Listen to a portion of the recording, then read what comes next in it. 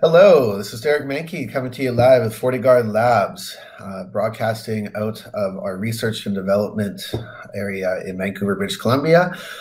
Today, I am joined by my co-host, Amar Lakhani. How are you doing, Amar? Good, Derek. I'm doing good. I'm actually out of Houston at home today, so like pretty much 90% of the world working from home. Yeah, how's the weather over there? We got snow still in April in Canada. Can you believe that? It's Houston. It's always hot and always muggy and humid, so it doesn't matter what time of day or year you're in. It's Houston weather. Yeah, I'm a little envious there. So you hit on the key word. So actually, yourself and I we released a blog just today on FortiGuard talking about the preparing for the surge in the attacks on remote workers. You hit on the keyword remote. I'm seeing this all over the place now. Remote. There's obviously, with the nature of everybody going remote, there's a slew of threats that are following that we've already seen. So we've been releasing research from FortiGuard Labs. We're looking at our threat statistics. As you know, you're in the weeds on this every day. Myself too, working with our data science team and FortiGuard Labs. So just looking at things like virus activity as an example, right? We did a baseline and looked year over year from January to February to March. There was respectively a 1352 and a 131% spike in cyber virus activity.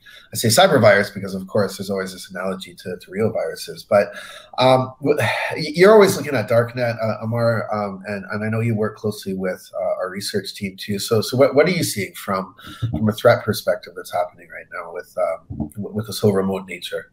Well, there at FortiGuard Labs, we're always tracking threats all the time. And the nature of threats, like the volume has always been increasing, but I think the nature of threats is changing just a little bit. Obviously, people are working from home. There's a lot more phishing emails coming out. Obviously, because of the pandemic, obviously because of, playing on people's emotions, there's things coming out about subjects on corona, whether it's cures or new treatments. But all these phishing emails have malware in them, and the malware can be things from information stealers to something very destructive, such as ransomware. So we're seeing that. On top of that, like as you mentioned on the darknet, traditionally on the darknet, we see things on the darknet, but most of the time, like especially marketplaces, they're like drugs, right? That's the majority of things on there. We're starting to see a little bit of a shift now, and I think it could be because people are scared about the economy, but we're seeing like these get rich quick schemes. For example, I saw like a Uber scheme where you could like sign up to be a driver and a rider and do like GPS spoofing and try and make money at the same time. We're seeing a lot more credit cards. And then obviously we're seeing just medicine, like one day on the news, they may talk about, hey, this medicine may be looking promising, or they're doing some research on it. And all of a sudden you see that on the darknet. Now, I highly doubt that medicine is being sold. It's probably like sugar pills or who knows. Yeah. It's being sold for $300 to $500. So people are, and it's being sold, like you can see it actually being run out. And so people are getting taken advantage of. Yeah. And this is, to me, these are things that we've seen time and time again. I mean, there's famous cases you look back, like Silk Road as an example, right? Over a decade ago. And there's always been this case of selling illicit drugs, of selling, black market things, including crime as a service, crimeware kits, all those sorts of things. But they just seem to adapt. And, that's what we're talking about in the blog, is how cyber criminals are adapting to this new attack surface, right? Well, really capitalizing on it. In terms of the fake drugs, this is something that's been a struggle for decades. I remember, when I was first a threat researcher at FortiGuard Labs in 2004, we're looking back then at the fake pharmaceuticals. Those still go on, but back then it was the Canadian pharmacy scams, if you remember those. It was prolific, right? And you're right. I think to the point is that now a lot of those platforms, including Tor and Darknet, are just being are shifting or adapting now to this new normal. Yeah.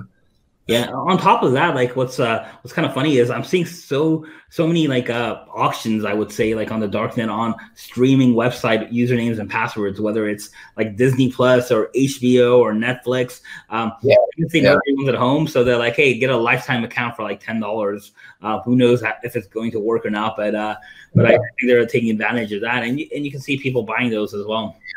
Yeah, it might work for a day or two. Definitely things that people, in this day and age, people are always looking for a good deal for sure, right?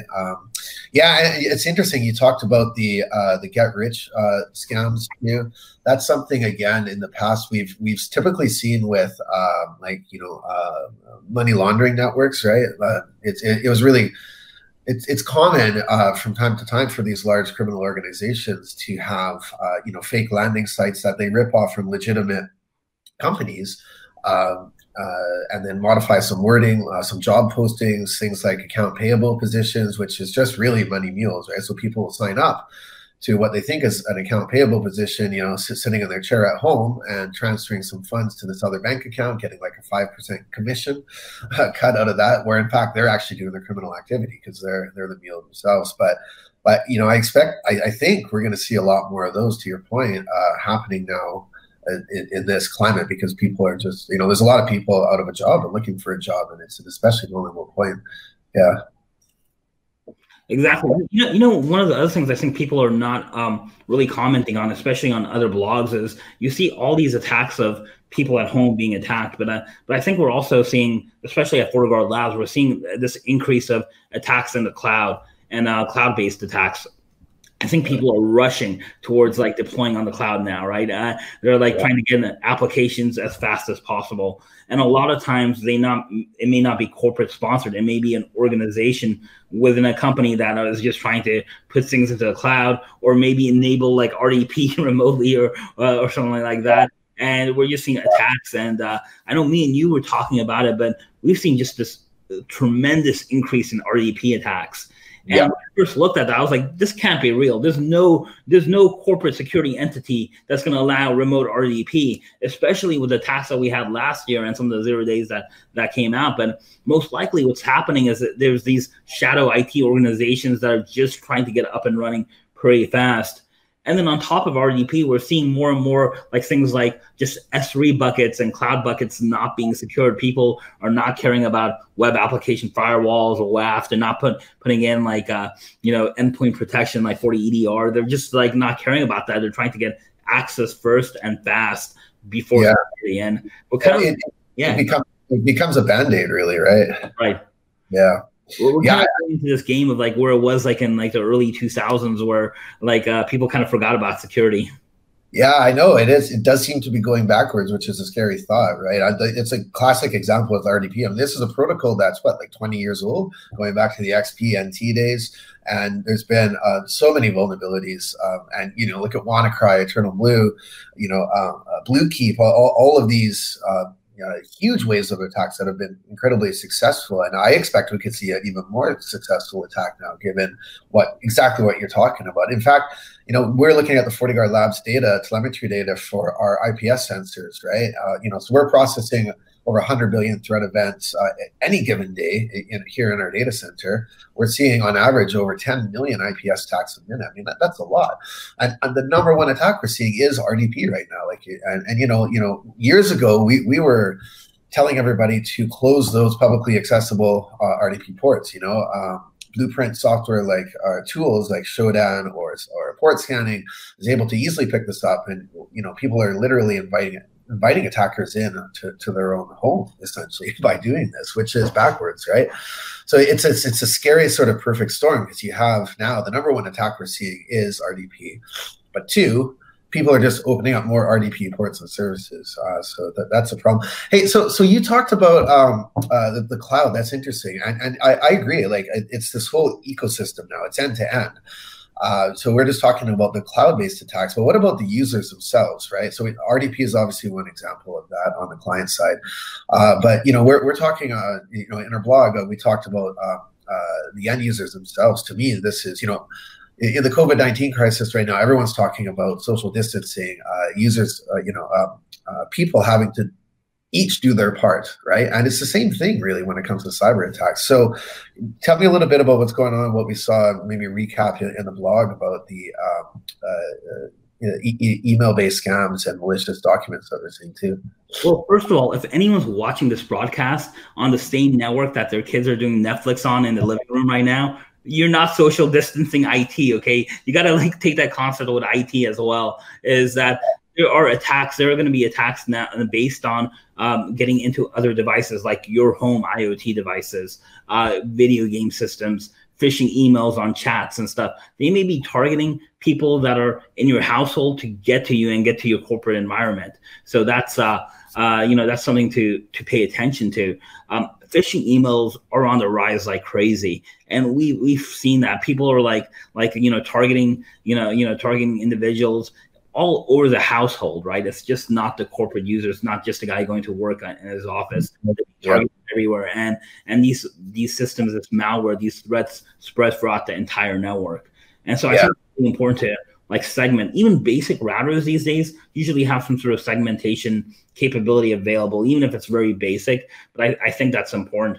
And then on top of that, you have to have good hygiene on even at home. You have to have updates. You have to make sure that you're not using services you don't need, not downloading things from sites that are kind of suspicious in nature. Yeah, that's a great point. So there's always these analogies we talk about, right? And what's happening now in the current crisis is if a household member is quote unquote a threat and becomes infected, there's social distancing, there's quarantine, there's effectively segmentation, physically isolating in a room. Now, I'm not saying that parents have to physically isolate themselves from the kids. Maybe they do want to sometimes. But virtually, to your point, segmentation from those services that the kids or anyone else in the household is using is really important, because we always talk about this, especially with IoT devices. They can easily, they're often the most vulnerable to be compromised, right? Once they're owned, they're essentially springboards, right? Attackers can laterally move in an unsegmented network to another device, i.e. your corporate device. And oftentimes this is the way that infections happen. So it's definitely something that people should be paying attention to. And segmentation, this cyber distancing that we're talking about, knowing who's approaching you and talking to you in terms of social engineering, are always things that need to be front in mind. Well, hey, that's up for our time today, Amar. I'm going to see you, I'm sure, again, as I do every day. So let's keep on doing all the great research. Thanks so much for your time, and thanks so much for the time of the viewers out there. You're rest assured at FortiGuard Labs, we are here 24/7, 365 from our great task force, researchers and analysts to our automation, our machine learning and AI environments on the back end. We got you covered. Until next time, this is Derek Menke, and thank you again, Amar Lakhani.